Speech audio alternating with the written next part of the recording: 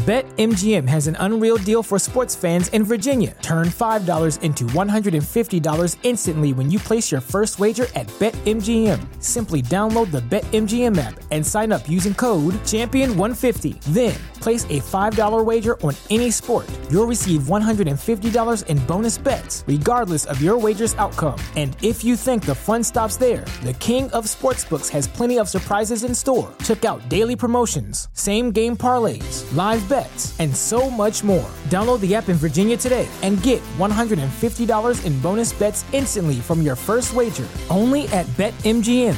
BetMGM and GameSense remind you to play responsibly. See BetMGM.com for terms. 21 plus only. Virginia only. New customer offer. Subject to eligibility requirements. Rewards are non-withdrawable bonus bets that expire in 7 days. Please gamble responsibly. Gambling problem? Call 1-800-GAMBLER. Promotional offer not available in Washington, D.C.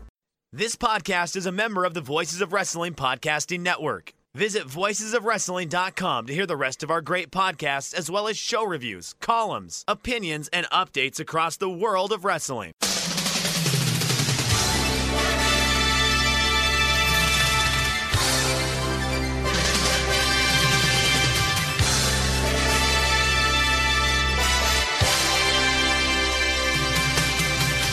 Hello everybody and welcome to the Super J-Cast. I'm Joel, joined by Damon McDonald. It is Friday the 27th of May 2022. This is episode 212, the podcast of choice for former IWGP World Heavyweight Champions and faction leaders who are receiving medical treatment.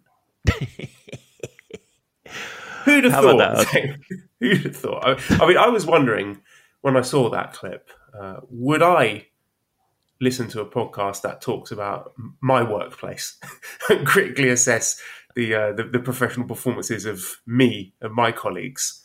I was just imagining what that might sound like. You know, well, I'm not going to out the place where I work, but let's discuss Joel's maths lesson about pie charts. The formative assessment was on point. The behaviour management was terrific, but I think he could have done better with the differentiation. 3.5 stars for that class. We've also got some scoops here that Year 6 are going to be expanded from 2-form entry to 3-form next year. I mean, I think I probably would listen to that as long as there were lots of crisp talk and dick jokes to go with it. I mean, everything's better with dick jokes and crisp, right? No, there's nothing that could be better. We'd be like, I'm going to disagree with you, Joel. That fucking shirt he was wearing was just disgusting. It was terrible. It was a piece. I don't know what he was thinking when he woke up and got out of bed. His wife made him leave the house with that shirt on? You got to be kidding me. Wow. Riveting. Yeah, it was funny. I thought that was because was it you that sent it to me? And I just thought it was just like an image, and I was like, oh, okay, he's getting treatment, whatever. But it didn't occur to me to press on it. It is a multimedia file. And I was like, that's fucking you. Why? I mean, seriously, he's like, you know what? I got to get this IV in me. I got to get some fluids and this kidney problem. It might be serious soon. So I think I just need to resit and relax and let the medicine do its work. Let me see here. Let me go through my phone here. I could listen to this album. Okay. I could listen to this audiobook. No, Super J-Cast seems like a great thing to listen to as I'm getting this fluid pumped into me. That didn't sound good at all, did it? That sounded fluid pumped into me. Did I tell you what I was listening to when I was getting my vasectomy? What was that? I was listening to the Voices of Wrestling flagship. I was listening to Joe Lanza discussing Cody Rhodes leaving for WWE. I was getting mutilated. And you get your fucking nuts snipped. Wow. I did not know that. Well, I had to have a medical procedure before and a surgery, and they had to stick the fucking catheter in, but they had to take it out. And it was like 2:00 in the fucking morning, and I listened to what? It was Motley Crue with "Looks That Kill." I popped in my earbuds, and I was my headphones or whatever the fuck I was wearing at the time. And I told the nurse, I was like, "Please be quick, please handle with care." And then she joked, and she was like, "Well, there really wasn't a lot of tube in that fucking cock of yours, if that's what you want to call it." Fucking embarrassing. That's not true. That didn't happen at all. But that did pull. She just fucking banged it right out. I was like, oh, we're done? She's like, yep, we're done. Motley Crue, looks that kill.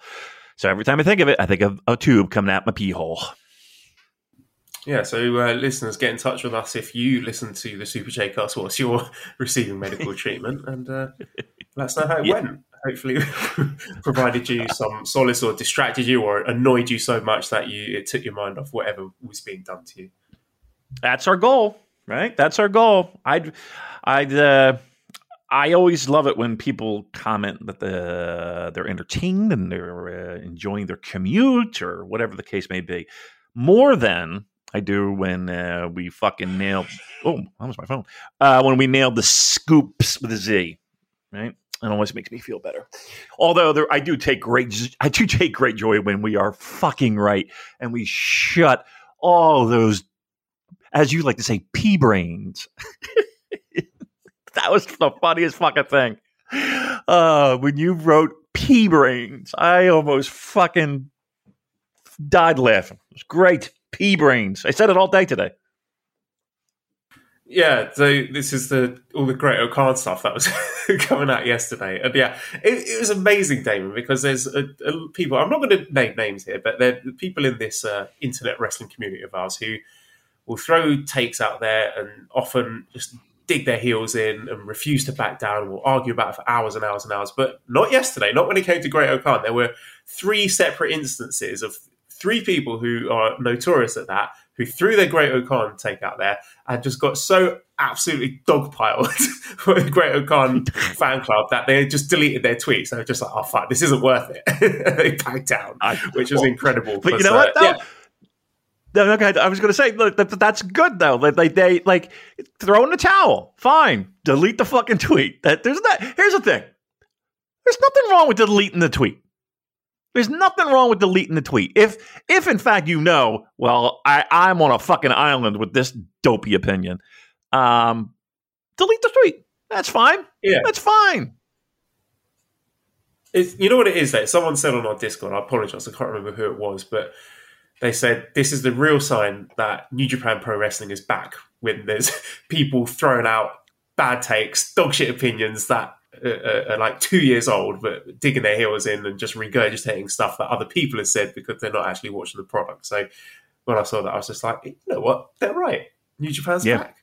Because this is predicated by Khan on the Cob making an appearance on AEW Dynamite, which I thought was really cool and exciting. I love that. I think they're going to do great there. I think they're going after the ROH tag team titles. And then the photos emerging from and videos from Great O'Khan's big night out in Las Vegas, where he's getting spanked in a novelty restaurant. He's stuffing his face with burgers. He looks like he was having a good time with a couple of 2 young ladies there on the street. Yeah, riding an enormous mechanical penis. He's just having the time of his life there, wasn't he? His face on that. First of all, let's say you own an establishment, Joel, maybe a bar or a nightclub, and you're like, you know what would bring in the people? A mechanical bull? We need more than that. How about a mechanical bull that's actually a penis? That's what we. But his face, O'Khan's face, like he's holding on to this. He's sitting on. It's a mechanical bull. If you haven't seen it, it's a mechanical bull, like you would see in a hunky tonk type bar. But it's a penis. It's a gigantic penis. And he's like wrapped around it. And his face is hilarious. Yeah, he's having the time of his life. Like, he's doing it fucking right. Like, he's just, I don't know. Maybe, look, sometimes the fucking madness finds you. You know what I mean? Sometimes wherever you turn, the madness is there. He's finding the madness. Like, it's fucking, like, and he's loving it. He's loving life. I couldn't be happier for the guy. That was fun, though, on AEW. That was pretty good. It definitely surprised me. I did not hear of any whispers of that, but that's, look, if anything, pro wrestling right now is so exciting because I say this with all sincerity. You have no fucking idea who's going to show up week to week. You know what I mean? Like, it's really fun. It is. This is what we want. This is what, I mean, and imagine when it's vice versa, when it's the other way around and people are showing up. I'm telling you, we're back. I hate to beat that dead horse, but we're back. We are back. That is right. And we might be back all the way, Damien, because according to Kevin Kelly, he's pretty adamant that cheering is going to be allowed in time for the Best of the Super Juniors final. So Louis says, if there was any doubt New Japan can't deliver, the Korakuen Hall shows are proof. The crowd has been as close to cheering crowds as we've gotten. How sweet is the Best of the Super Juniors final going to be if crowds can cheer again? Yeah. I tell you, I feel bad for the people who attended those Korakuen shows because they wanted, there were many times where they wanted to just let it out. You can only stomp and clap so much. Your hands start to swell. They wanted it. So yeah, hopefully, look, not hopefully, it's coming. It's right around the corner.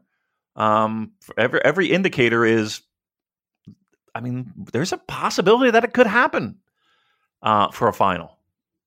I think right now, if you were a betting man, I think G1's going to have some fucking cheering.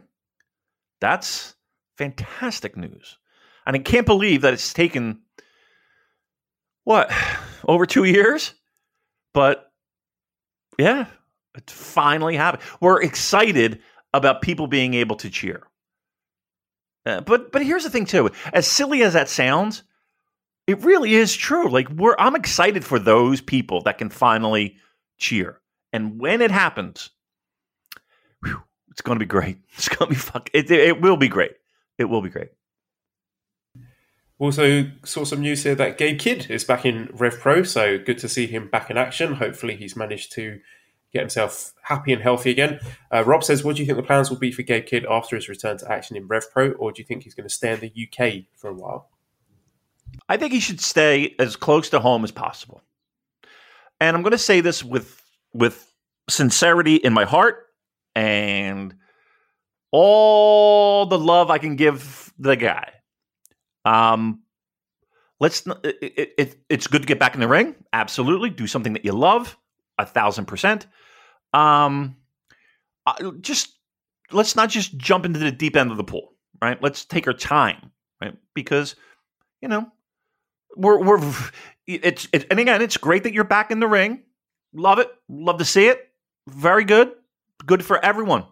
But, don't put too much pressure on yourself to get back to where you were quicker than you're ready to. That's the best advice I can give. Don't put any additional pressure on yourself to get back to a spot that you might have been at that you might not be ready to. Work at your own pace. So I was happy for him, but I'm not going to lie. There was a piece of me in the back of my head that said, okay, you're an adult. You can make these decisions, but I hope that you had some discussion with someone about those decisions to make sure it's the right decision. So there you go. That's my mental health hot take. Yeah, I agree. And I'm sure he would be very, very happy to get back to, whether it's the US if he's working strong, or back to Japan to get back in the thick of things. I'm sure he'd be really happy to do that. But like you said, I think he should take it slow. There's no rush. Don't throw himself into any positions that he might get overwhelmed in, because it's a lot dealing with all of that. So just to make sure he's in the right place before he's all ready to do that. One other thing I wanted to touch on before we get into Best of the Super Juniors is Kota Ibushi. And usual... I know, but I do have actually something to say about this. So, trigger warnings, suicide, all of that stuff. I was intending to steer well clear of this story, because aside from the tweets, there's not really that much to discuss until we hear something from New Japan or there's some actual litigation involved. But I will say this, it is time to once again throw some flowers at the great Booze Leprechaun, the one and only Ibushi scholar, who I think that crack this thing wide open in terms of thinking about the motivations, because there are accusations from some sections of the fandom that, Ibushi's a troublemaker or he's suffering from schizophrenia or whatever. So Boo's, first of all, pointed me in the direction of this 2019 documentary on New Japan World that was uploaded just before Wrestle Kingdom 14, I think. It was Japanese only, no subtitles, so Booz was probably the only person who watched it. And in it, you can see Ibushi returning to his family home, which is basically his mother has converted into like a little museum or a shrine in dedication to all of Ibushi's achievements. There's posters of him everywhere, pictures, trophies, all of his wonderful accomplishments. And you can see she's so proud of him, and that his success in New Japan means the world to her. And we know from interviews that he's got an older brother as well, but the parts of the house that you can see, there's no sign of the brother. It's all Ibushi mainly, or the father. They interview her, and it's clear that Ibushi and his success over the years has become like the focal point in her life. And there's another point, Ibushi cries when he talks about what he would say to his mother after he potentially wins the IWGP title. So I think that's the context we need when we understand this story, because Booz then went to work out the timeline, looking at the tweets and the dates, the references, which tells us, I think, exactly what's happened. Because to put it in perspective, this is not Ibushi getting in trouble at work and then throwing his toys out of the pram with those tweets. Because according to what he said, based on the references to Mother's Day, this is what's happened. So he got those line messages from Kikuchi threatening his job, told his mother about them. Then his mother says, it's okay, you can quit, but is obviously quite upset about it. And then the next day, his mother attempts suicide. Then the day after that, he starts tweeting and dropping all these bombs. I mean, there's a few things that don't quite add up with the tone of the tweets, but it does make more sense than it did before. Like, you can see why he starts showing receipts a day after his mother tried to end her own life, because she was so heartbroken about him being bullied or fired from this company. That's the one thing he's ever wanted to do, and the one thing that she's incredibly proud of. So, the way that Kota Ibushi sees it, these guys in the office have led to him almost losing his mother. And I'm not saying they intended to do that, obviously, and also the question of whether her reaction is a healthy and reasonable thing to do. That's another discussion for another time. There are certainly other issues going on. But either way, it just seems like Ibushi doesn't give a fuck anymore. He's got nothing left to lose. So bravo to Booz for figuring all that out. And when you understand all of that, you can see that it's not as simple as just quit, go work somewhere else. It seems to me that he's out for blood. Like, there's no way he's going to go back to work for them while guys like Kikuchi and Obari, the people he thinks are responsible for his mother's suffering, haven't even apologized to him, apparently. So, I'm not even saying who I think is right or wrong, because we don't have the details. We've only got one side of this. I'm just sharing Booz's theory as to how it got to this point. And while I'm at it, let's just say one thing. Can we stop with the Golden Lovers fan fiction? Oh, yeah. When you actually understand the situation Ibushi is in, you can see how saying something like, Kenny-chan, go and save Ibu-chan, bring him over to AEW, is wrong and unhelpful on many, many levels, right? This is a 40-year-old man dealing with a very serious and upsetting situation. So stop it, please. He's not Princess Peach stuck in a castle. He's not waiting to be rescued. Grow up. These are real people with real problems. They're not part of your elaborate shipping fantasies. At any rate, Ibushi's done with being infantilized. He says he's got 2 lawyers. He says more will be coming, but he's focused on his mother's care first. He's talking about wanting to stop this practice of, workplace bullying, pressuring people to wrestle while they're hurt, so he can protect and ensure the future of wrestling. And look, if anyone can go on a crusade like this, it's him. So as much as I love Kota Ibushi, the wrestler, and I love New Japan, Team Ibushi, Workplace Crusader, I'm all in favor of it. Yeah, we're like in like serious areas here. Right, this is not a pro wrestling story, hardly anymore. It's kind of not kind of. It has gotten to a totally unfortunate level. From a pro wrestling perspective, and who gives a shit? It's hard to believe that. And I sat here and I said, well, I think anything could be handled with a conversation. I think we're beyond that. I think knowing what we may know and what sounds like we do know, this is not a repairable situation. It feels like this him coming back to New Japan. To me, I don't know how that gets reconciled. I don't know. I don't see it happening. That aside, what I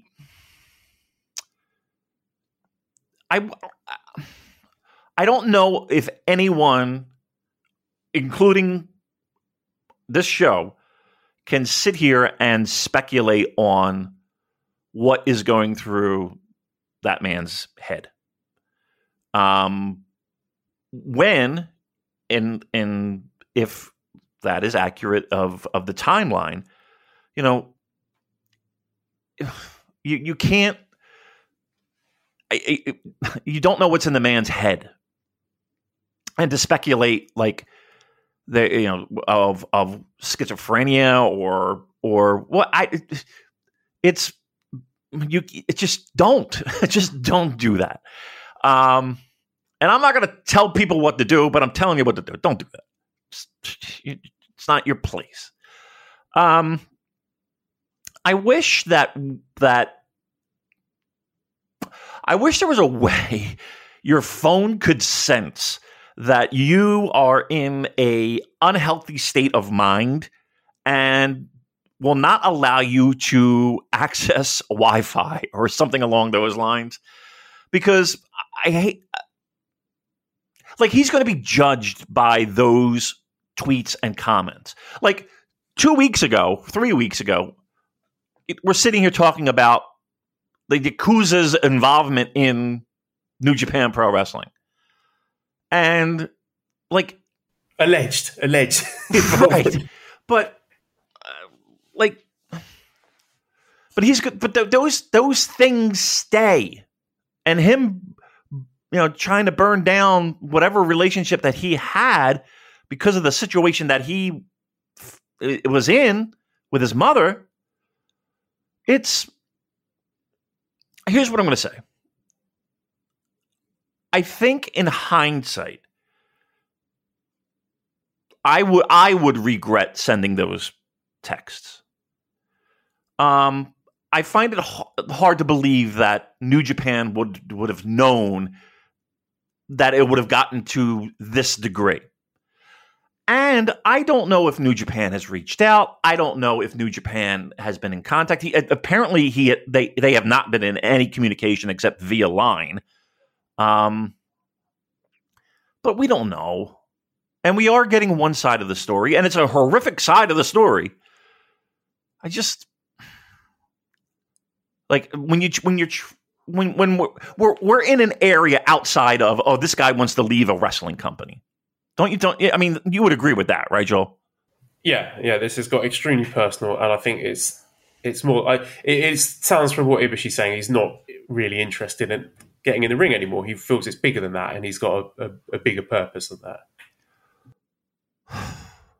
That's a shame, because not only did he love doing what he did, but he also, I'm sure, loved making his mom happy doing what he did. And the mom was obviously so proud of her son. But this relationship is dead. Like I cannot see it. How do you patch up something like this? It's impossible.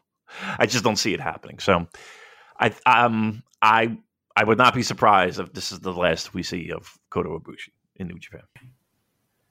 All right. Well, let's move on to Best of the Super Juniors then. I've got some notes here from friend of the show, Jay Michael, who has given us some stats. Apparently the match times are way down, but the number of match ratings on the Grapple app has gone way up. So there's more people watching it. The actual number of the ratings themselves is slightly down. So two possible factors here. So maybe, like, my theory is previously people actually watching these matches and entering the ratings was mainly, us Shin-Nihon freaks rating it higher than the casual fan who dropped out. That could be part of it. I think people underestimate and maybe didn't largely get to watch, just how smooth and familiar that core roster of Japan-based junior heavyweights were. When you had those 10 or 12 guys from 2020 to 2021, like, they knew each other inside out. They were really fluid with each other. They've wrestled each other a ton. But now it's a very different tournament, isn't it? We've expanded to 20. We've got lots of first-time matches. There are guys that are not so familiar with the New Japan style, whatever that is.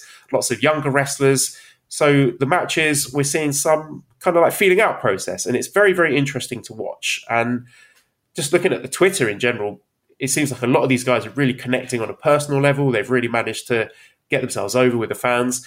And for me, this tour is less about star ratings and match of the year candidates as it is seeing new names, fresh names, fun matchups, and things starting to get back to normal. It's been like just a really fun, breezy tournament to watch. And I'm not saying that everything has been super highly rated and everything is must see. I would say there is one standout match, which is a match of the year candidate, which we're going to get onto later. But, just silly little things like seeing Ace Austin and Alex Zane having yakiniku together, it just makes me smile. It looks like they're having a blast. And, of course, we'll come on and talk about those wrestlers specifically. But just that kind of stuff it's made this tournament incredibly fun to watch. So what are your sort of big picture thoughts on Best of Super Juniors as a whole? I think this is quite honestly maybe the most fun I've had following and watching this tournament in just about all my years. And fun doesn't necessarily equal the best, but I think you nailed it. When there's a certain level of reconnecting with fans that I think New Japan has done a remarkable job of.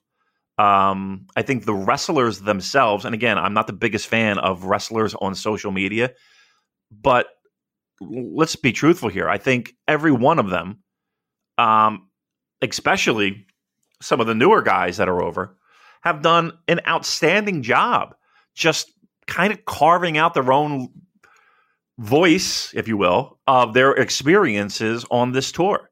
I think Kevin Kelly has done an outstanding job of helping, and Chris Trump have done an outstanding job of piecing pieces of the puzzle together to help fans reconnect.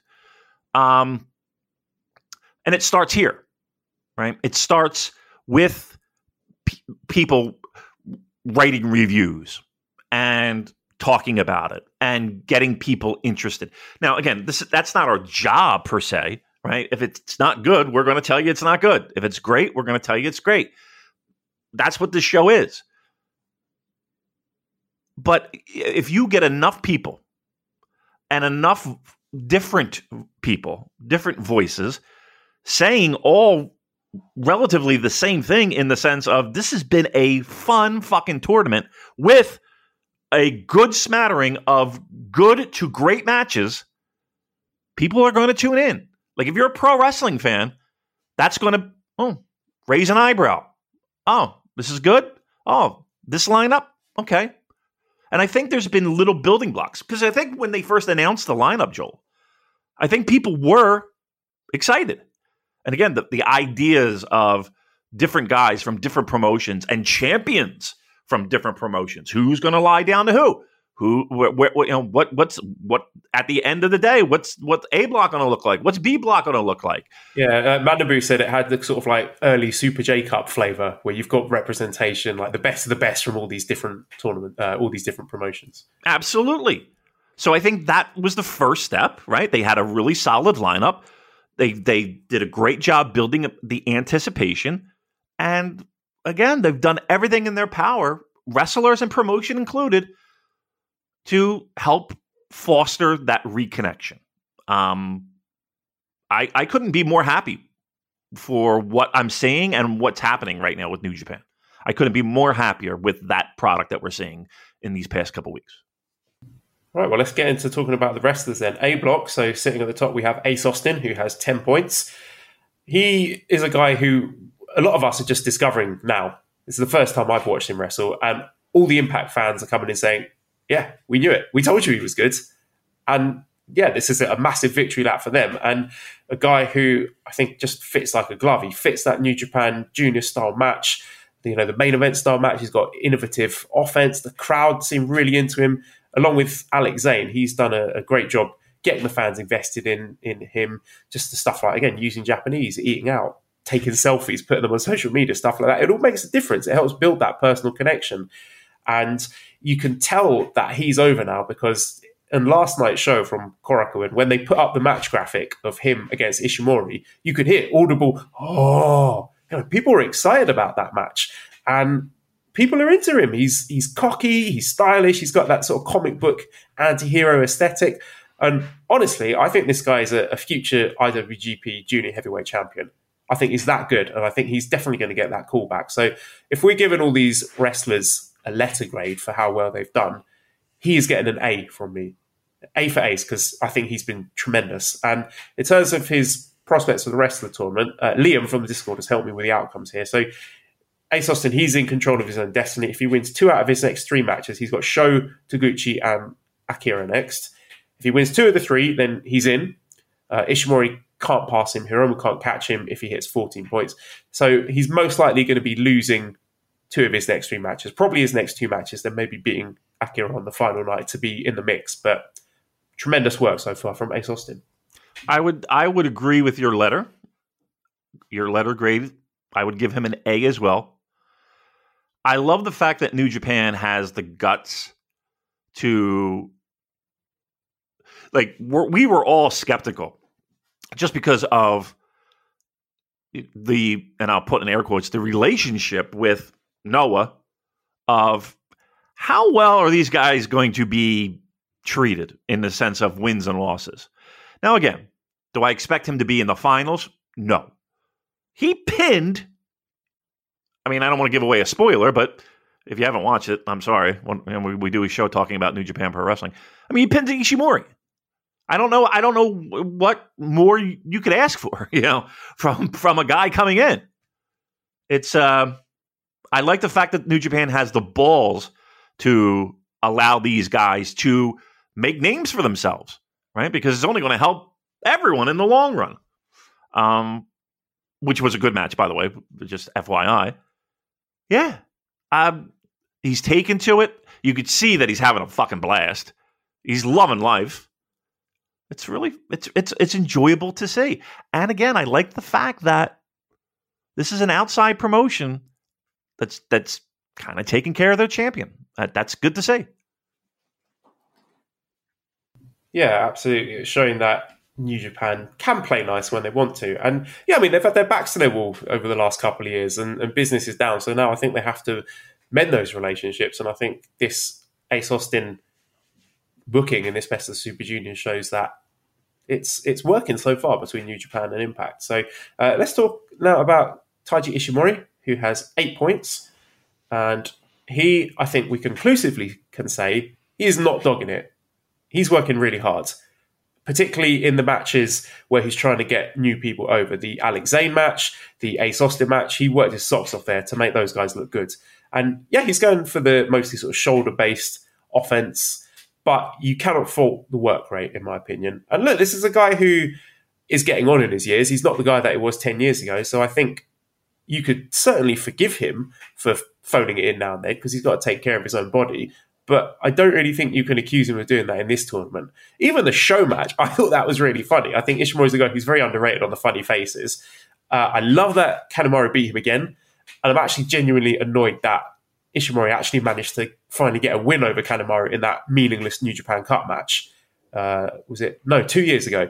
Can we say that's non-canon, please? Can we say that he's never beaten Kanemaru in front of fans? Because that one annoys me, because I love the fact that every year he turns up to this tournament and Kanemaru fucking outmaneuvers him, outsmarts him, and gets a W on him. So if I'm giving Ishimori a grade, I'll give him a B+, because I think he's been really good so far. I think he's represented the championship well, because obviously he's the title holder and he's done a good job in helping other people look good as well. He's on 8 points. Next 3 matches, he's got Clark, Akira, and then Hiromu on the final night, which you'd imagine is going to be a decisive one. He's got a tiebreaker over Alex Zane. He has to pass Ace Austin to win the block, not tie him because of the head-to-heads, because he lost to Ace Austin. So he's got to win at least 2 of those 3 matches if Ace loses out, or he's got to win all 3 of his matches if Ace wins 1 of the next 3. But either way, you'd expect Ishimori to be a contender coming into that final night. Yeah, I wouldn't be surprised if you saw him go, sweep the table. I wouldn't be surprised. I'm going to go just a smidge lower. I'll give him a B, a solid B. I think the criticism that he gets really doesn't stick with him in this tournament. I do agree that he's had his working boots on. He has done his best to have others shine at his expense in some cases. I'm not the fan of the funny faces. I would be very happy to not see a funny face in pro wrestling again, especially a New Japan ring. And we're setting up some challengers, right? That's what we wanted from whoever was holding a title. Yeah, set up some future challenges. So I think it's a win all the way around. But I would not be surprised if he runs the table here and clean sweeps with wins from here on out. Alex Zane also has 8 points. The zest of the Source Juniors. I mean, talk about a guy exceeding expectations the most, I think, out of anyone. It's Alex Zane, because when his name came up, a lot of people were surprised. They're like, oh, that guy, really? For Best of the Super Juniors? And a lot of talk, he's just a bit of a spot monkey, prone to the occasional botch. But we haven't seen any of that here, right? The fans absolutely adore this guy. He has set the bar for engaging with the culture. He's the first guy who did it, the first guy who was tweeting in Japanese, the first guy who was out there eating natto and really engaging with the culture. I mean, he's been in Japan before. This is not his first time, but he's really captured people's imagination. He's got his own catchphrase, itadakimasu, at the end of all his promos. The kids love him. I've seen tweets with Japanese fans saying, oh, my little daughter loves watching you. You're a new favorite. There's all the fan art for him. Taco Bell Japan are reaching out there, going back and forth. And in the ring, all of his matches have been very good. There've been no botches. It's all been smooth. He's perfect for that opening match, that sort of high-paced, flippy-do match to get the crowd excited. And him and Ace Austin have done a great job getting over their little bromance, the Zest friends, as I have called it, right? It was me who came out with that first, so if it takes off, I'm claiming the credit for it. You're welcome. But Joel, they can't say our names on no, they the can't say our name. There's been a mandate from on top. Super J-Cast cannot be mentioned on any broadcast, so if you're wondering, I did enjoy that. I love Booze Leprechaun getting the shout out. She deserves it, but they were like, oh, Booze Leprechaun from the Discord. The Discord. Incredible stuff. I really was. I was so disappointed. But okay, let me agree with just about every fucking point you made. Right? A, there was no one on planet Earth that thought he was going to do as well as he has, from not only a pro wrestling tournament point perspective, but match quality. And don't hand wave the idea of this guy not only enjoying his time there, but sharing that with a Japanese audience and, a Western audience as well, because we're living through that. Well, like, we see that and we want that. Like, that's a good thing. Like, that doesn't give him extra points in the ring. He's earned those points. Like his matches have been very good. But that just gives it a little extra flavor, a little cherry on top, that he wants to be there, right? And I'm sure that everyone could come up with a list of guys that are there to cash a paycheck or to get a payday or whatever the case may be. And that's not saying he's not, and he's fucking, and excuse me for using pro wrestling vernacular, but he's marking out to being in Japan. Yeah, look at Flip Gordon. When Flip Gordon went over there, right. Matches were fine. I thought his performances were fine, but he turned up, he did his matches, and he left. And in between that, there was bitching on Twitter about how he can't find chicken in Tokyo. So you compare that experience with what Alex Zane is doing, and you can see why he has captured the imagination and everyone's forgotten about Flip Gordon. Right. 1,000%. That's it in a nutshell. What would you rather have? Flip Gordon? No. Right. I think we're winning and making out just fine with what we got right now. And like talking about the Zest friends, his little buddy partnership with Ace Austin, their match together was really good as well. But I think they should be in the junior tag mix in the future. I think they should be winning the Super Junior Tag League. That to me, that's your Wrestle Kingdom opening match. It should be Alex Zane and Ace Austin challenging TJP and Francesco Akira for the junior tag titles. What a great opening that'd be. Give them 15 minutes, let them go out there, do all their shit. It will be amazing. And honestly, I think by this tour alone, Alex Zane may have made himself a New Japan mainstay. He's been that good. So I'd give him an A- grade. I think he's been tremendous. So yeah, he's on 8 points. He doesn't have the tiebreaker over Ishimori or Austin. His next 3 matches are Hiromu, Yo, and Clark Connors on the final night. So he's got to get 14 points, and Ace would have to win 1 out of the 3. Taiji Ishimori wins 2 out of the 3, or he has to get to 12 points and Ace Austin loses out, or Ishimori only wins 1 out of 3. So Gig says, in regards to Alex Zane's offense, if you guys were wrestlers and had signature moves named after fast food menu items, what would they be? Multiverse A says, who is enjoying themselves the most? Us watching this year's Best of the Super Juniors tournament, Zest friends with their travels in Japan, or Okan experiencing Las Vegas? It's a tie because it's exactly the same, but in reverse, flip flopped. Okan loving the perverted American lifestyle, the nightlife, and just the opposite for those guys. So yeah, I mean it's fun to see. What would be my finisher? Do you have a favorite fast food item that you would name a finishing move after? It's got to be Big Mac, right? It's got to be Big Mac. Big Mac. Well, I mean, you're Damon McDonald. It'll work, wouldn't it? Come on. How about you? For me,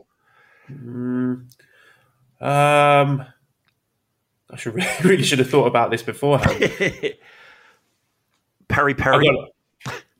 Yeah. Well, that would be stealing someone else's, wouldn't it? Maybe something like the one chip challenge. It's got to be something chili related, hasn't it? Some sort of Carolina Reaper based. Carolina Reaper's not a bad one, right? Yeah, technically not a fast. I'm sure there are some fast food items that claim to be named after that. Maybe the one chip challenge. I think that'd have to be it. I have good news for you too, Joel. Yeah. 2 blocks away from my hotel in Chicago, Nando's. Have you had it before? No.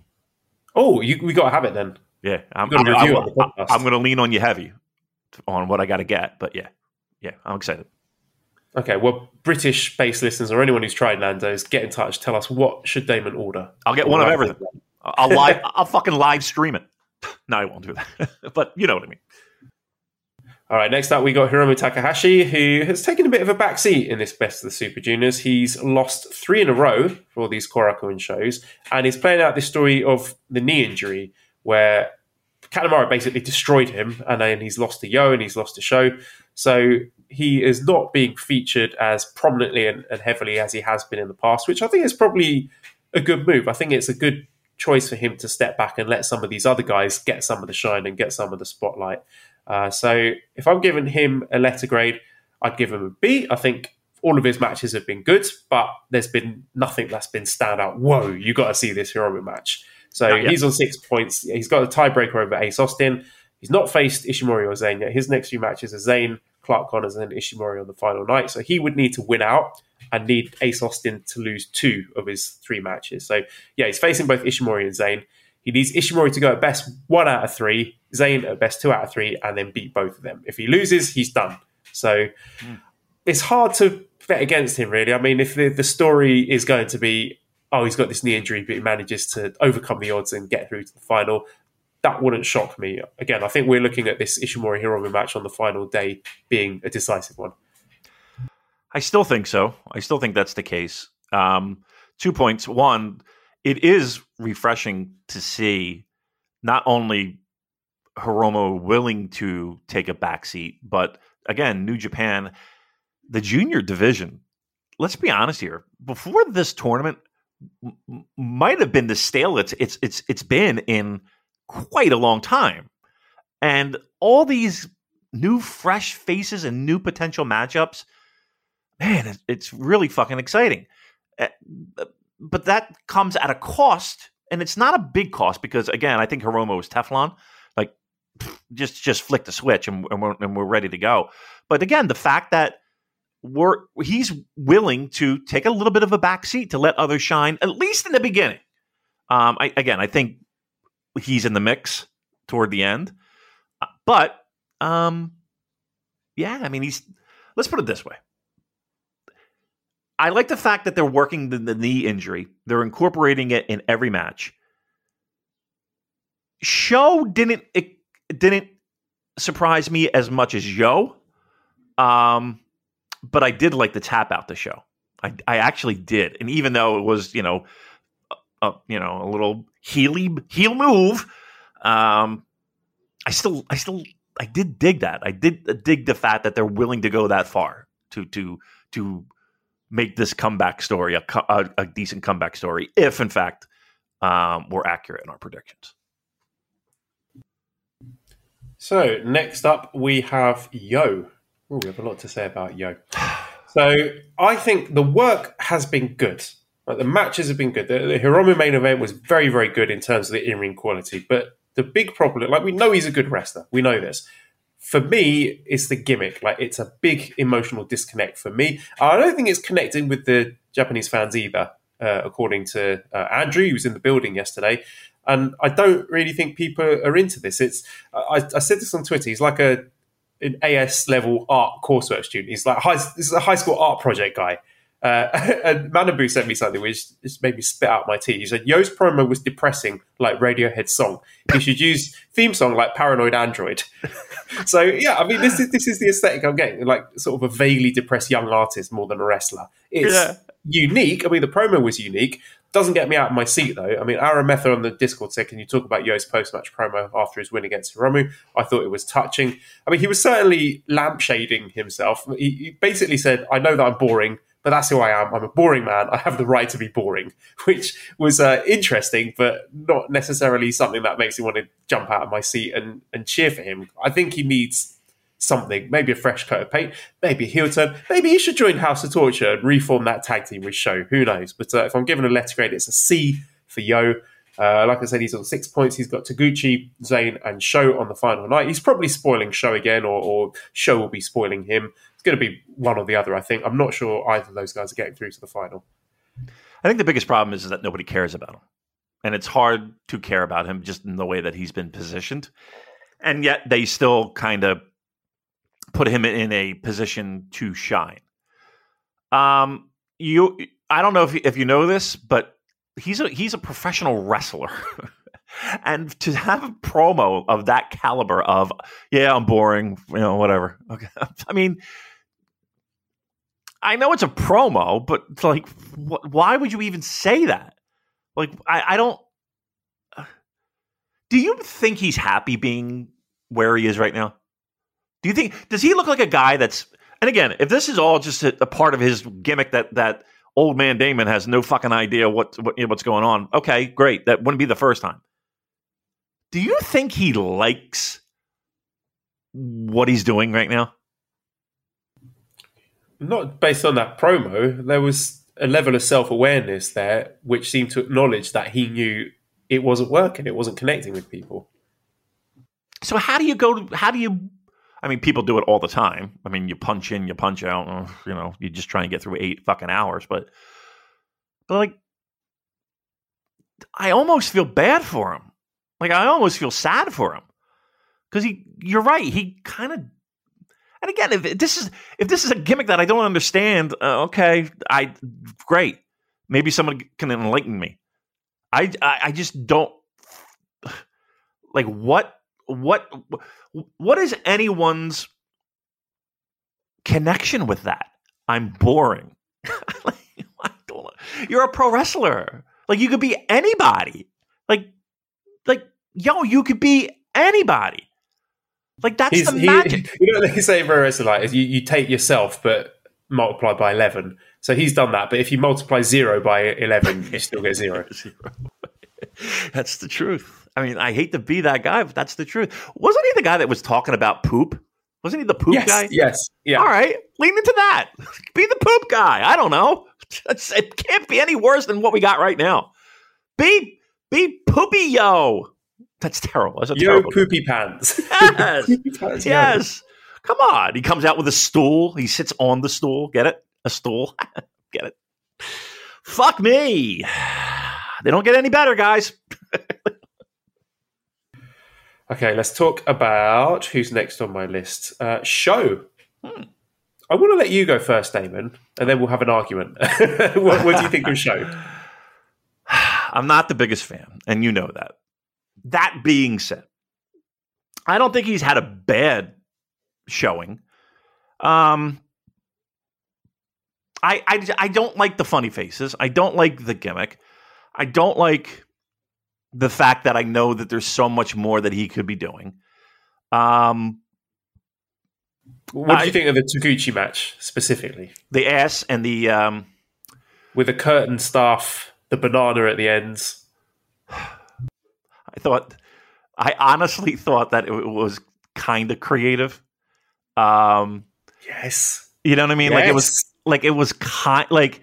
was silly. But here's the thing, too. Everybody had to be in on that. You know what I mean? Like, that was a group effort of, like, that one shot where it was like, you know, that kind of, I don't even know what you would call it from a cinematography perspective, but like the over the shoulder of the banana, if a banana had a shoulder. Well, it was recreating that famous shot at the end of Dominion 2018, right? They with the Okada dollar as Kenny Omega celebrating with the title. Right. Like to me, I feel like there was a lot more hands in it than just two guys in a ring. Like, people had to be fucking clued. Like, here's the thing: why would they take that fucking shot if they didn't? You know what I mean? They had to be clued in. But did it make you laugh? It did. I'm not gonna lie, it did. It did. Just the preposterousness of it.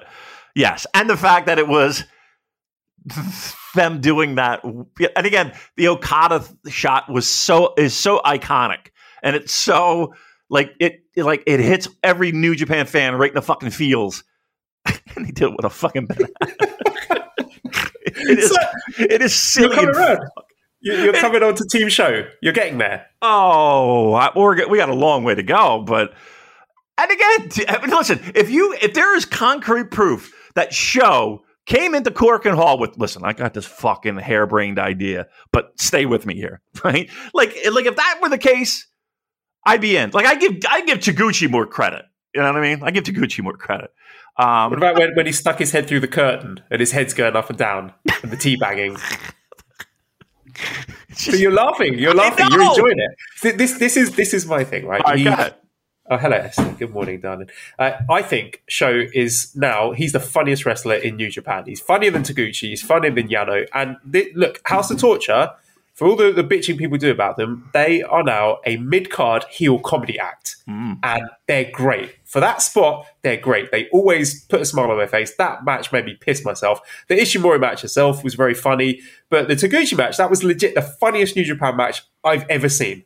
I cannot think of a funnier one. I was howling. Like, I had it on the TV in our house, and I was laughing, and Mally was looking at it, and she was like, "What the fuck are you watching? This is the thing that you do podcasts about." And I was like, tears in my eyes. I was like, yes, it is. Like, the curtain bits, the banana spot, like that banana spot had been set up for months with the wrench. For months, Sho has been going to that bag, and you see the camera zooms into the bag, and he takes out the wrench, and then he attacks him with it, and then him taking out the banana, and the face that he did, he's like absolutely horrified. He's like, oh, waving this banana around. It was amazing. It was the ultimate comedy payoff because it had just been set up so carefully. And look, you can tell he's more comfortable. He's enjoying himself. He's mixing out creatively. And I enjoy all of his goons running in to help him win and the lights going off and his delusional promos where he thinks he's won all the matches. And little things like when he came out yesterday for the Hiromu match, and he was just sort of bopping to his music, and then he just opened his mouth. He did a big wide mouth, like, oh, when part of his music dropped. And just little things like that. It just makes me think he gets it now. And to me, he's more interesting than when he was doing that Roppongi 3K, the mini Shingo act. And he's mixing up the shenanigans. There's the old big power move too. You know, he'll be fucking about, and then he'll just, you know, drop someone on their head with a big suplex. And I think that creates good drama. So for me, Sho's getting a B+. I'm B+? enjoying him. B+, yeah. I am a Sho fan, and I'm saying it now, and I'll welcome everyone else on board in 6 months when everyone else stops digging their heels in, because he is hilarious. I think, so who's he got next? He's got Ishimori. No, I'm looking at the wrong thing. He's got Ace Austin, then Kanemaru, then Yo. And I do think he's going to be in the mix. Gun to my head, I think he's probably getting spoiled by Yo again. So, yeah, Andrew says top 5 Sho comedy moments. I mean, how can I pick? I think we probably mentioned more than 5 in the course of that discussion. Man, you're giving him a higher mark. I mean, listen, I laugh thinking about it, and yes, okay. I'll give you that. So you're telling me Show is not only a comedy wrestler now, he's the best comedy wrestler on that roster right now. Yeah, I think he is consistently funnier than Taguchi and Yano. Wow. Now, 2 years ago, if these words came out of our mouths, we would be jumping off a bridge. But now look at us. How the tables have turned. How the turntables, as Michael Scott would say. All right, keep going. Okay, let's talk about Clark Connors, who is on 6 points. I think he had a bit of a dodgy start to this tournament. Maybe he was trying too hard. Maybe he was a bit nervous. And he did the Taguchi bum shenanigans match, which it didn't do much for me personally, although he did look like he was having a lot of fun for what it's worth. He does have a lovely bum. And, maybe doing that match and getting the crowd laughing and enjoying themselves, maybe that helped loosen him up a bit. Jay Michael had a funny comment about this. He said, Ryusuke Taguchi accidentally discovering his protege, an American with an overzealous safari guide gimmick. But, everything for Clark, I think, clicked in the Akira match. I think Akira was the perfect opponent for him. He took all the big bumps for him. He set a high pace. He brought out all of Clark Connors' strengths. And then the Kanemaru match following that made him look more like the Clark Connors that we knew and loved in Strong. So I think he's just finding his feet. He's growing in confidence. So I give him a C+, a C for Clark, and a plus for improving. His next three matches are Ishimori, Hiromu, and Zayn. I don't think he's going to be a factor going into the final night, but he is improving. Yeah, I'm going to go C-, just because you can add him to the list of strong dojo guys who have absolutely shitty gimmicks. Like, I don't know how are these things getting past checks and balances? Like, this is an odd thing. Like, honestly, Black Trunks, Clark Connors. Would you ever in 100 years be like, that's what we're going to get? Outback Jack. Right? Sexy rhinoceros man. Right. You know what I mean? Like what I did not expect that at all. And I, to be truthful, I just think I don't know. I don't know why do we need that? Like what's the purpose of that? I don't understand. I might be anti-gimmick guy on this show, but Lord Almighty, it just seems very peculiar to me. So C-. Matches have been okay. Nothing spectacular. Nothing I would even go so far as to say great. Good. Decent. And not like he's holding his own. And you're right. He has been improving each and every match. Yoshinobu Kanemaru, he is on 4 points. And I think he's a guy who's low-key had a fantastic tournament. He has got a very clear role in this tournament, and he plays it to absolute perfection. He makes the people who need to look good. He was there to get over the new people, your Alex Zanes, your Ace Austins, your Francesco Akiras, and he occasionally looks like an absolute killer. When he went after Hiromu, it just basically destroyed his knee. I mean, that was almost a squash match, and then outworking Taiji Ishimori again, as he does every year, and he always has done, and he's never lost to him, and no one will convince me otherwise. No one saw it. So Kanemaru, I mean, in terms of playing his role to perfection, he gets an A- from me. I always enjoy watching him, and you cannot have a best of the Super Juniors without Kanemaru. When he's not there, that year he was injured, you miss it, you feel it. So he has got Akira, Sho, and Taguchi next. And I don't think he's going to be. I don't think Kanemaru versus Taguchi on that final night is going to be one that is playing into the final standings. But he's a guy who knows his role, and he's brilliant at it. And refresh my memory. Then the show we just see, we had Mr. Connors getting a big win, right? That is correct. Yeah, put over Clark Connors, clean as a whistle. That's pretty cool. You know what I mean? But very much like the context of that. This is coming off the back of him on Tuesday being Hiromu, and then on Wednesday being Ishimori. So he looks dangerous. This is a serious threat, and then Clark gets the win. Yeah, I mean that's saying something. Trust me. These guys, pro wrestlers, will bitch and moan if they don't want to do something they don't want to do, and they're doing it, which I really find to be. Like, I know that the term being a professional has been tossed around in the past couple of weeks. That's a professional right there. That's a professional right there. Yeah, Francesco Akira, he's got 4 points. He reminds me a bit of 2018 Robbie Eagles. You remember Robbie came in with the heel tag team Bullet Club thing with Ishimori, and he was just like a little ball of energy and flying around the ring and just was really impressive. So the same for Akira. I think Fireball is exactly the right word for him. He's this blazing little ball of energy and intensity. I think he fits the New Japan Junior style brilliantly, so absolutely no questions about his in-ring ability. He's only going to get better because he's, 22, 23 years old. He knows how to make other people look good. I thought he made Clark look fantastic in the match that they had. He flew around the ring for him, took some big bumps for him. And I guess the main thing people are asking about how he fits in with United Empire, because some people are saying, yeah, they can see it. He's just like this kind of smug little prick. But I don't know. It could be an angle. It could be something going forward where maybe he's not winning enough and he gets booted out of United Empire. But I don't think that would happen for a while yet, because I still think he has junior tag business with TJP going forward. But he's putting these very earnest promos after defeat where he's like, I tried my best, guys, but it wasn't enough. I'm really disappointed. Which is, again, it's not very heelish, but it's very compelling to watch. So I'm enjoying Francesco Akira a lot. I'm giving him a B+. His next few matches are Kanemaru, Ishimori, and Ace Austin. So again, I don't think there's any danger of him winning the block, but he's been very good so far. Yeah, I think B is a fair grade, and I think the criticism of him being a natural babyface is, he's not really been healing it up. And again, we don't need for him to turn the show, but yeah, I just think he's got. You did make a good point with the Robbie Eagles analogy. I love that these guys are all just shining in decent spots just to get people familiar and warm them up to the idea of them coming back. The juniors have gotten so much more interesting right now. I know I've said it before on the shows. It's unbelievable how this tournament has sparked new life into that fucking division. And then last in A block, we've got Ryusuke Taguchi, who's got 2 points. He's already eliminated.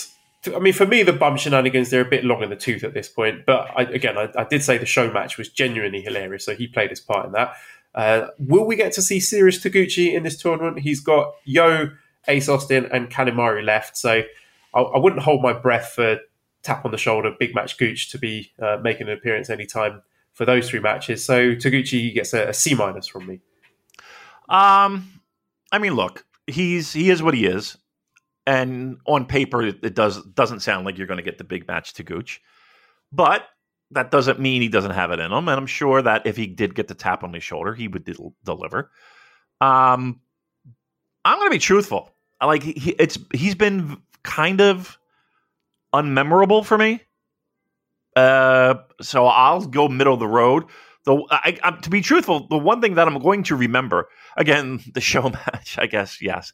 But also, something that really didn't have anything to do with him per se, it was Chris Charlton yelling at the top of his lungs, he's getting his ass eaten. And Kevin Kelly trying to just persuade him to not use that phrase on the air. He's a bit saucy, isn't he? And the Hiromu match when he's tasting the D. Yeah, I know. He's working blue. Chris Charlton is working blue. It was. He couldn't wait to say that. He was just salivating at the idea of screaming he's eating his ass. What does he think this is? The Super J Cast or something? It's gimmick infringement. Yeah, come on. God damn it.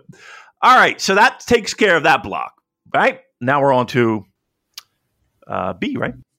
B block. So at the top, we got El Desperado, who has 8 points. He has held up his end of the bargain as the star of the B block, and maybe even the star of the tournament. He's selfless. He's intelligent. He knows how to make other people look good. He made Lindemann look like a fucking superstar, and we're going to talk about Lindemann later. He's going to do the same for Doki on Saturday in their main event.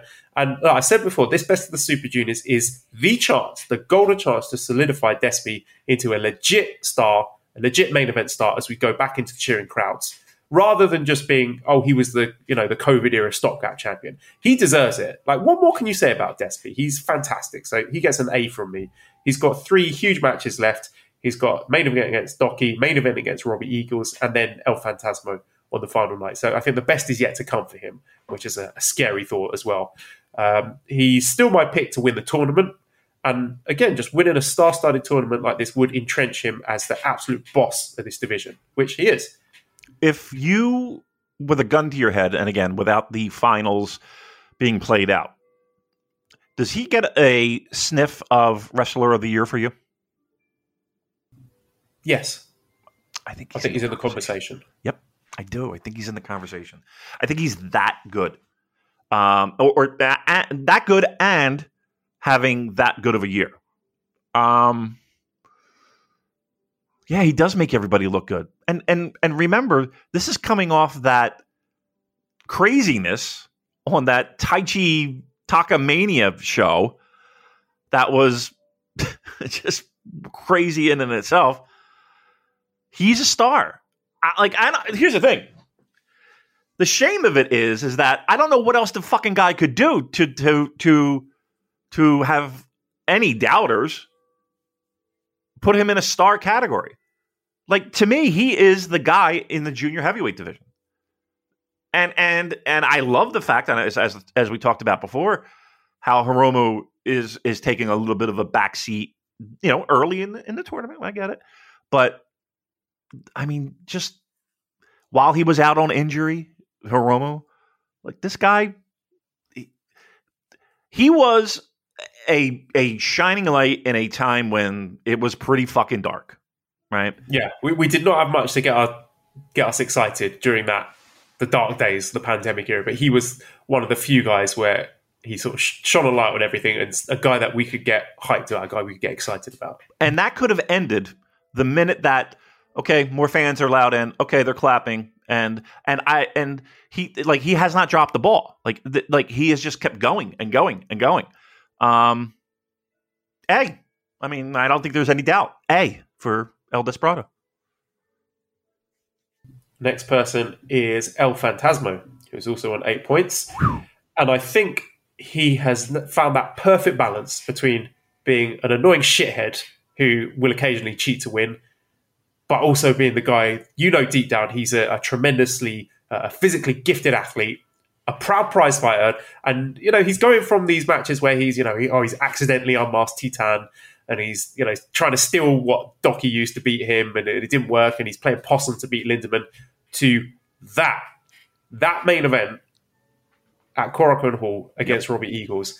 And he nearly had that moment in the 2019 Super J Cup final when he was wrestling against Ryu Lee, and then there was some accidental blood, and I thought that could have been the moment where if he went serious, then he could have made himself into a star. But it wasn't. This is what New Japan do. When someone is debuting a new heel gimmick, they do the same shit for like 2 years, the same cheating spots, the same interference spots, until you're absolutely sick of them, until they start doing something interesting. I don't know if that's the training wheels formula or whatever, but this match, this El Phantasmo against Robbie Eagles, is the match we've all been waiting for. He was the perfect foil for Robbie, and I just love having them positioned together with these New Japan career rivals. They've met before in Best of the Super Juniors, the big angle of him leaving Bullet Club and Will Ospreay figuring into that. And they just brought the absolute best out of each other. That is my match of the tournament by far, in what I think has been a really good tournament. And I think it's in the conversation for match of the year. The length of it was perfect. It went I think it was 24, 25 minutes. And the fact that all the other matches had only been sort of hitting around 15 minutes made this one stand out and feel more epic. And that definitely helped. They nailed all the high spots. There were some incredibly dangerous, perfectly executed moves by him. And he just went into that extra gear that up until this point, he was too much of a twat to bother with. And that's when you know that a match is special, when, you could see it in his face. He had that fire in his eyes where he was just like, let's fucking go, taking off the elbow pads and going toe-to-toe, the elbows. And we knew he was capable of it. This is not a surprise to me, because I've been banging this drum for ages. But up to that point, his character arc had not necessitated that performance until now. The perfect moment for it. And of course, the Kenny Omega comparisons I've made will continue, just in terms of the trajectory. A guy who was a junior sort of mid-cards comedy act in Bullet Club to now having, I think, better things in front of him as potentially moving up to heavyweight. Now, the thing is, he's 35 years old. Does he have enough time to become a heavyweight main eventer? I don't know. I hope so, because the company love him. He's a workhorse. He's loyal. I think if he achieves, half of what Kenny Omega's achieved, it will be a tremendous career for him. So I'm really excited about what the future holds for him. So to give him a grade, I would give him a B plus. I mean, that match was fantastic. If all the matches had been like that, it would be an A plus. But the fact that all the matches weren't like that made that match even more special. Thank you. And he's the dark horse for this tournament. I think maybe you might have said it before, but I think it's going to come. So let's look at what he's got left. He's got TJP, Wheeler Yuta, and then Despy. So you've got to circle that Despy match as the big one that's going to decide the block there. And Adam says, when will people be ready to realise that ELP is the best junior currently in New Japan? The dude is a workhorse, has insane amounts of charisma, does moves that no one else can, while putting on a great story-driven matches when needed. So David, talk to us please about ELP. Best heel. I mean, look, he's going to give you those matches that might infuriate you. That's good, because you're right. When he delivers a piece of work like he did with Robbie, and let's throw some flowers Robbie's way too, because both those guys fucking they had a Cork and Hall main event. They had a Cork and Hall main event worthy of being in consideration of match of the year. That's high praise. I don't know how else we can say it. ELP, you're right, walks that fine line between the shithead and the great fucking wrestler. And besides that, he's quick-witted, he's funny, and he's able to annoy, but he's also able to deliver things like we just saw that have you on the edge of your fucking seat. That's a special kind of pro wrestler, right? Like there's not too many that can do what he does on a consistent basis. Now, I'm not saying the man's Okada. I'm not saying the man's Tanahashi. I'm not saying them. What I'm saying is that you have arguably the future of, if not Bullet Club, a heel faction or a babyface faction for New Japan Pro Wrestling. Like, he's not going to be sticking around the juniors much longer. I can't say it. There's so much you can do with him. It's unbelievable. Robbie Eagles. Talk about a guy who, in some cases, flies under the radar. In some cases, maybe doesn't get the notice or the buzz or what have you. Name me a bad Robbie Eagles match. Yes, exactly what I got in my notes about Robbie Eagles. Like, again, what more can we say about him? Is there a more consistently high-level performer than Robbie Eagles? Because I'm not a guy that does star ratings, but what is the floor for a Robbie Eagles match? Right. Like 3.5 stars? He just does not have bad matches. Like, He's physically incapable of doing it. When Robbie Eagles goes out there and puts his boots on, you always get maximum effort, precision, technique, thoughtfulness. Joe was talking about this on the flagship last week. He's gone from being the new kid on the block in 2018 to being... He's one of the grizzled veterans of the division in the space of like 3 years. And he's out there giving so many people their best matches. He understands how to get the best out of people. Wheeler Yuta, Watto, TJP, the masterpiece that was his Phantasmo match where Robbie ended up looking like the biggest babyface star on the planet. Like, the crowd adore him. Like, it was that moment where I think if one person had started cheering, the whole building would have started cheering. They were just ready to burst because of Robbie Eagles and El Phantasmo. The fantastic babyface promo at the end. Like, what an absolute gem Robbie Eagles is to this company. And a bloody nice bloke too. So, if we're giving out grades for Robbie Eagles, he's getting an A from me. And he's on 6 points. He's got Lindemann, Despy, and Titan next. I could see him beating Lindemann and Despy and it coming down to that final match against Titan. He's a contender for sure. Titan has like 2 points, right? That's kind of surprising to me, but okay. Robbie Eagles, I'm sorry, is maybe the most underrated guy in the juniors, if not the entire roster. Like, he's that fucking good. And again, name me a bad Robbie Eagles match. Like, if you are, I kind of think you're nitpicking things because trust me, I haven't seen it. I really haven't seen it. And again, ELP, best New Japan match. Oh, by far, right? Pretty good. Look, here's the thing, and this is not a disrespectful comment or meant to be a disrespectful comment. We're talking about Robbie Eagles and ELP being in contention for match of the year, and we're not even talking about a finals. We're not talking about a semifinals. We're in the middle of a tournament. Main event, Cork and Hall, special. Don't get me wrong, but that's where we are with these juniors. Out fucking standing. Right, let's talk about El Lindemann, who's on 8 points. And I think, it might surprise you, I think he edges it as tournament MVP so far. His energy, his enthusiasm, not to mention his balls to the wall, wild man wrestling style. This little orange goblin zipping around and suplexing people out of their fucking shoes. He's got a fantastic crowd connection. He's working the crowd like a veteran. I thought the Despy match was outstanding. That is a very close second for me. And it was a real star-making performance. Like, after that match, I was thinking, this guy needs to be signed to a full-time contract. This is the next star of the division. And giving him that main event win over a top star like Despy in Korakuen Hall, that's not an accident. That is very, very meticulously done by design. And some of us laughed when he lost his opening match to Docky and we're like, oh, look, the great guy's getting jobbed. But this is what brought Lindemann to the table. They're saying, have a little taste of this. A little taste of being a legit star. It's right there in front of you, Lindemann. You just have to reach out and take it. Stop fucking around with the SEMA travelling circus. Sign on the dotted line. You'll be a made man. That is what that main event told us. Now, we can see why New Japan play nice with other companies when they need to, but you can bet that, this is just a little amuse-bouche of what El Lindemann could be dining on if he wants to come to New Japan, because I think that door is open for him. So Lindemann, I give him an A+. I think he's been brilliant. Looking at his next few matches, he's got Robbie Eagles, he's got Master Wato, and he's got Bushi.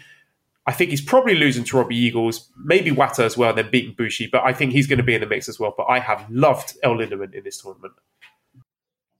You've liked him more than me, but that's not to say that I haven't liked him. I don't know if I'm going full A. A solid B, absolutely. Here's the problem this company now has, though. There's no way that we're signing everybody that we could, right? Like, all these guys are not getting contracts. So I ask you, Joel, host of the award-winning #1 New Japan Pro Wrestling podcast, with countless listeners, who gets cut? Who does not get a contract? I don't know who are we talking about here? Who's on the table as far as people angling for contracts?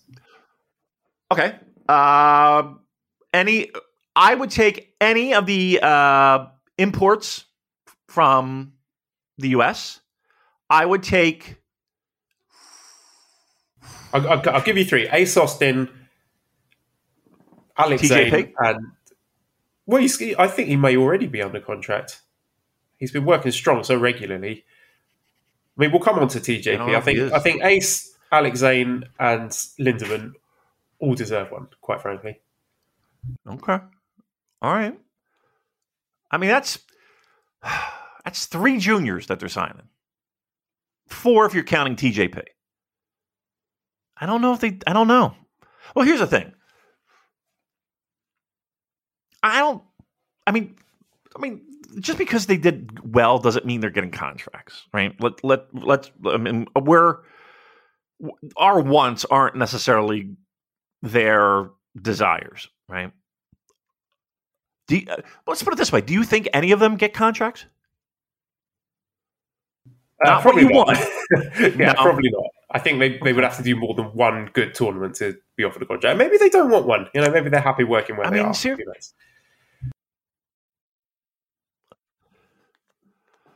Yeah, I mean, that it is a bit of a commitment to say that you're full time, but all right, I don't want to get ahead of myself, and I don't want to get overly excited and be like, well, they should sign this guy and sign this guy and sign that guy and sign this guy. Probably not, but I would have no problems. Listen, I would have no problems if they did offer him a contract, but I think reality is none of them are going to get long-term contracts. Yeah, probably accurate. That's my prediction. All right, let's speed it up a bit here. So Docky has got 6 points. A man who respects his wrestling history, from the little Attitude Era shout-outs to the finish of that ELP match, which I really, really loved. How great was that? Like that callback to the Liger Sasuke Super J-Cut spot. And look, I love Docky. I think he's great.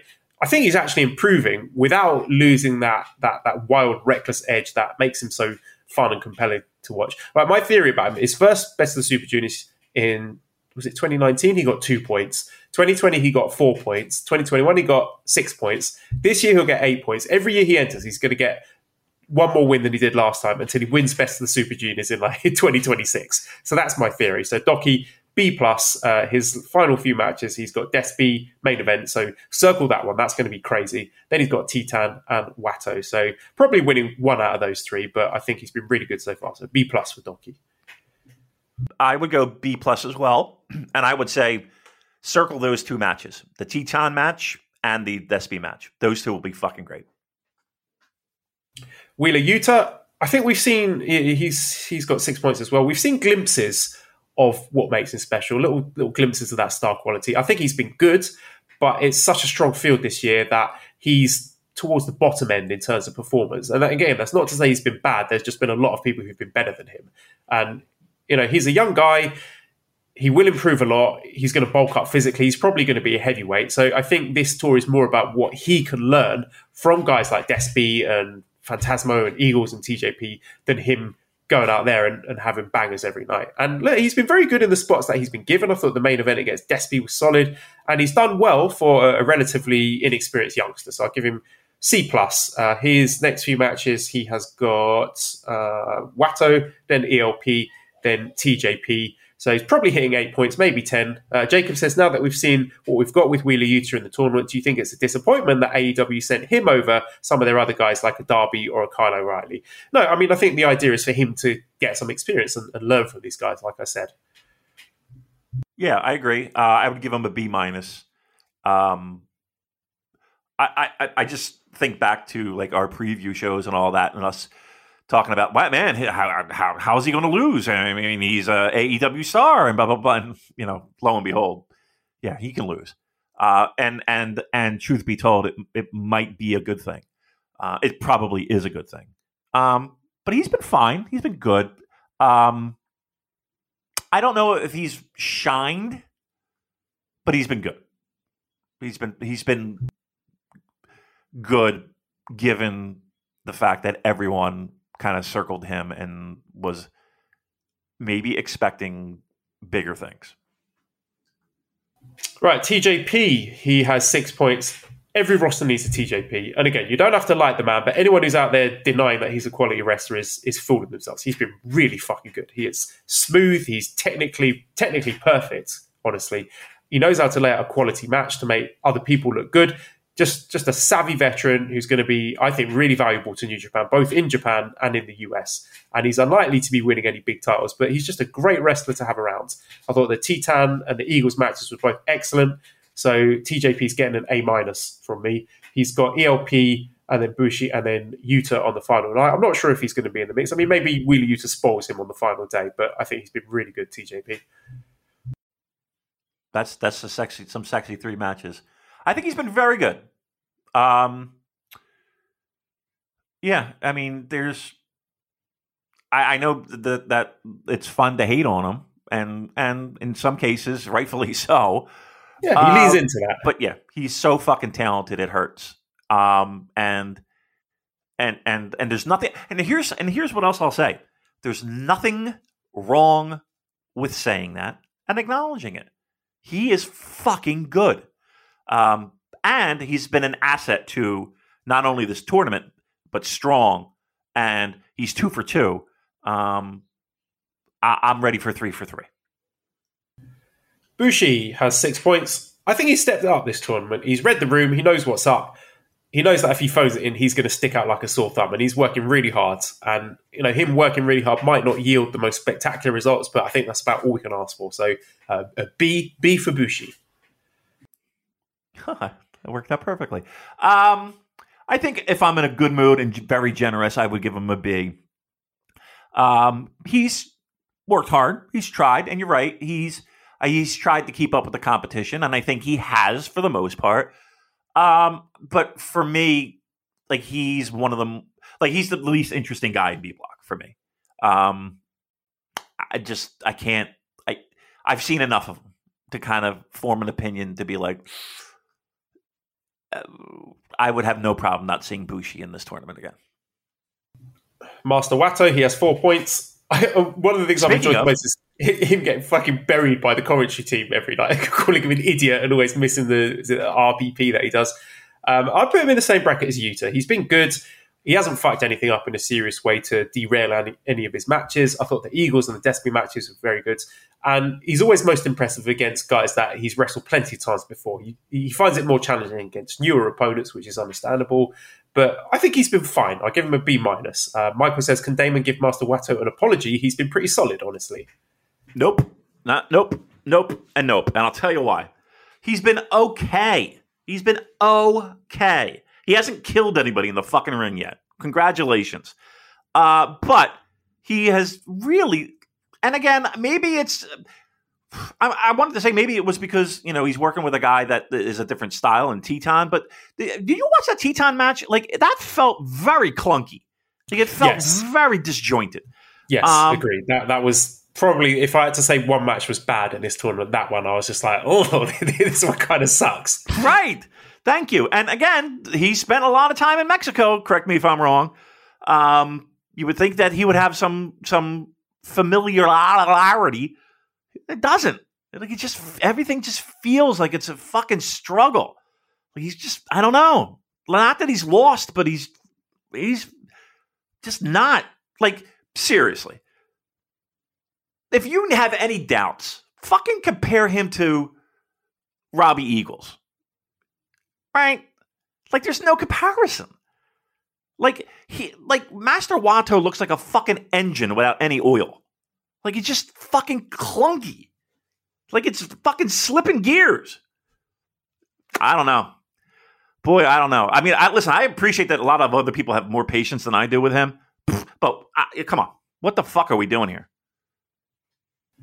Okay, Titan, he's got 2 points. I think if we had an unsung award, Titan would get it. He's only got 2 points, but I think he's been fantastic. He's worked his socks off. He's fluid enough to mesh his style well with others, apart from Master Watto. He makes all his opponents look like $1 million, apart from Master Watto. I think it's a shame he's got such a low score, because I think he deserves more love.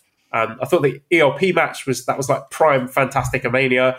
The TJP match was excellent. I think he's the kind of guy, if you take him out of Best of the Super Juniors, then the quality noticeably dips. He's that good. Like, you might not notice him because he's propping everything up. He's a load-bearing wrestler, so I'd give him a B+ for Titan.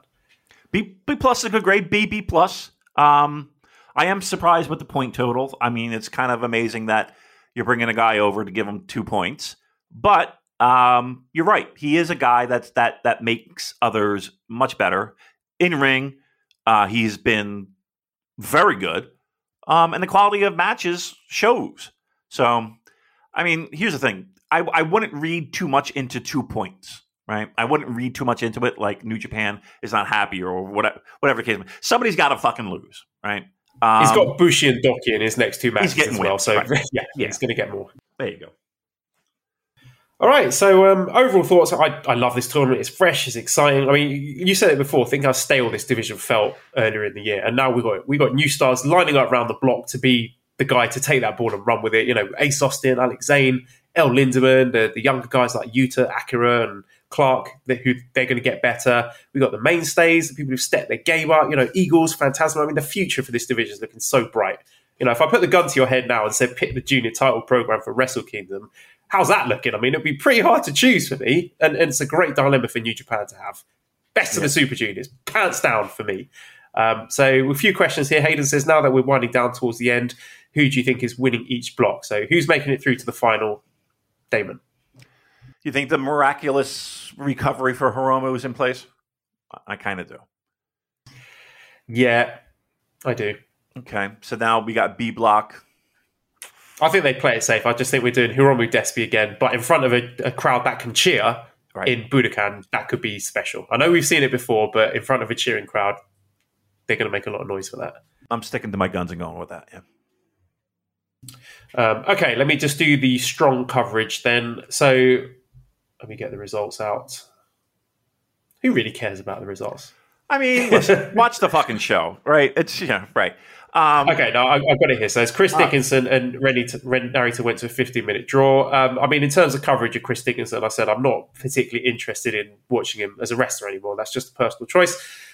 So I will just sort of talk about it in terms of his opponents. So I thought, there's nothing new we can learn about Ren Narita in Strong at this point. If we want to see what we've got, then we get back to Japan. I think he'll be back this year. So I'm just watching this match, looking for clues to see how he connects with the crowds, layout of matches, see where he might be placed when he returns. Because this guy, he's an arse kicker, but he's also good at generating that babyface heat from underneath. So probably Hontai if we're talking factions, but very good performance from Ren Narita here. Then we had a 6-man tag match. We had Taylor Rush, Brody King, Mascara Dorada against Aaron Henare, Great-O-Khan, and TJP. I can't remember anything about this match. I'm sure it was good. No, here we go. So I think the Brody King against Great-O-Khan exchanges were really good. I think New Japan don't really have a guy like Brody King since Fale has been downcycled. So I think there's a fairly good chance we get Brody King in the G1. I think he'd be something different. I'm not saying he's like one of the 20 best wrestlers on the planet, but in terms of variety, he'd be a good choice. And he's not the greatest work rate guy or anything, but again, he'd be something different. And Great-O-Khan cutting a promo in front of a noisy crowd was great. Also good to see United Empire looking like more of a, excuse the pun, United stable, because we don't often get to see guys like Henare, TJP, and O'Khan in the ring. They're not in the upper echelons of the faction, but I think it's important to see them wrestling together to solidify that feeling of being a team. And then we also had Clark Connors and Carl Fredericks beating Aaron Solo and Nick Comoroto.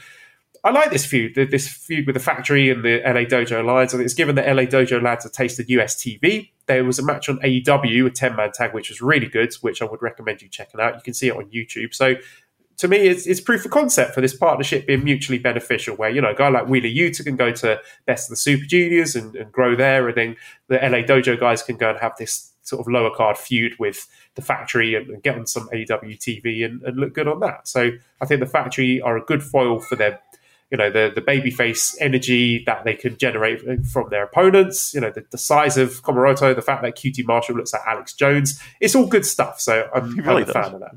Yeah. All right, so I need to go to work. So before we get out of here, I will answer Antonio's question. Okay, so Antonio, first question is this. Do you guys think there is corruption in the company happening between this Kikuchi guy and Dick Togo and Abari to abuse power and screw somebody who isn't part scheme, plus which resulted in Ibushi's mother almost suicided because of it? This kind of relates this, which it was reported Nosawa Rongai left Noah as booking and brought the Perros stable with him to Dragon Gate, only to later return to Noah. Question is, you guys know it was announced that Dick Togo was going to return to DDT. Then main event of Don Taku, House of Torture, didn't appear at main event where other Bullet Club members did. So he's bringing the whole House of Torture group to DDT like Nosawa, or he's going to DDT by himself. Just this time, answer my question. No jokes, please. Already explained above why. Please, this time, answer my question. No, like this media has been this or that. Just because we're talking about very serious subject, I want your scoops and thoughts about it, not ignoring or joking by act. If this never exists, a question below. Again, please, no jokes this time. Of nonsense plus there. An update to the question which Ibushi's mother almost suicided because of the situation. So, no jokes or stuff like you did before of that kind. Well, Antonio,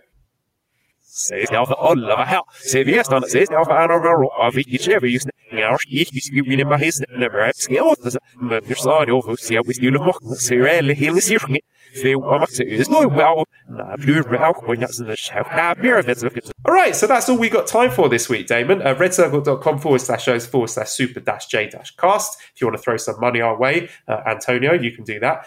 Discord link, you can join if you would like to by sending me a direct message on Twitter at Cobra Kawaii and progresslingtees.com/super-jcast for our t-shirts. Big thank you to editor Dan. Find him on Twitter at LousyHero219. And the new single from Escape the Box, Soul Ties, which we will be sharing on the Twitter soon. Subscribe to the Voices of Wrestling podcast network for other great shows. Give us a 5-star review on iTunes. Follow us on Twitter at the Super J Cast. Thank you everybody for listening, and goodbye.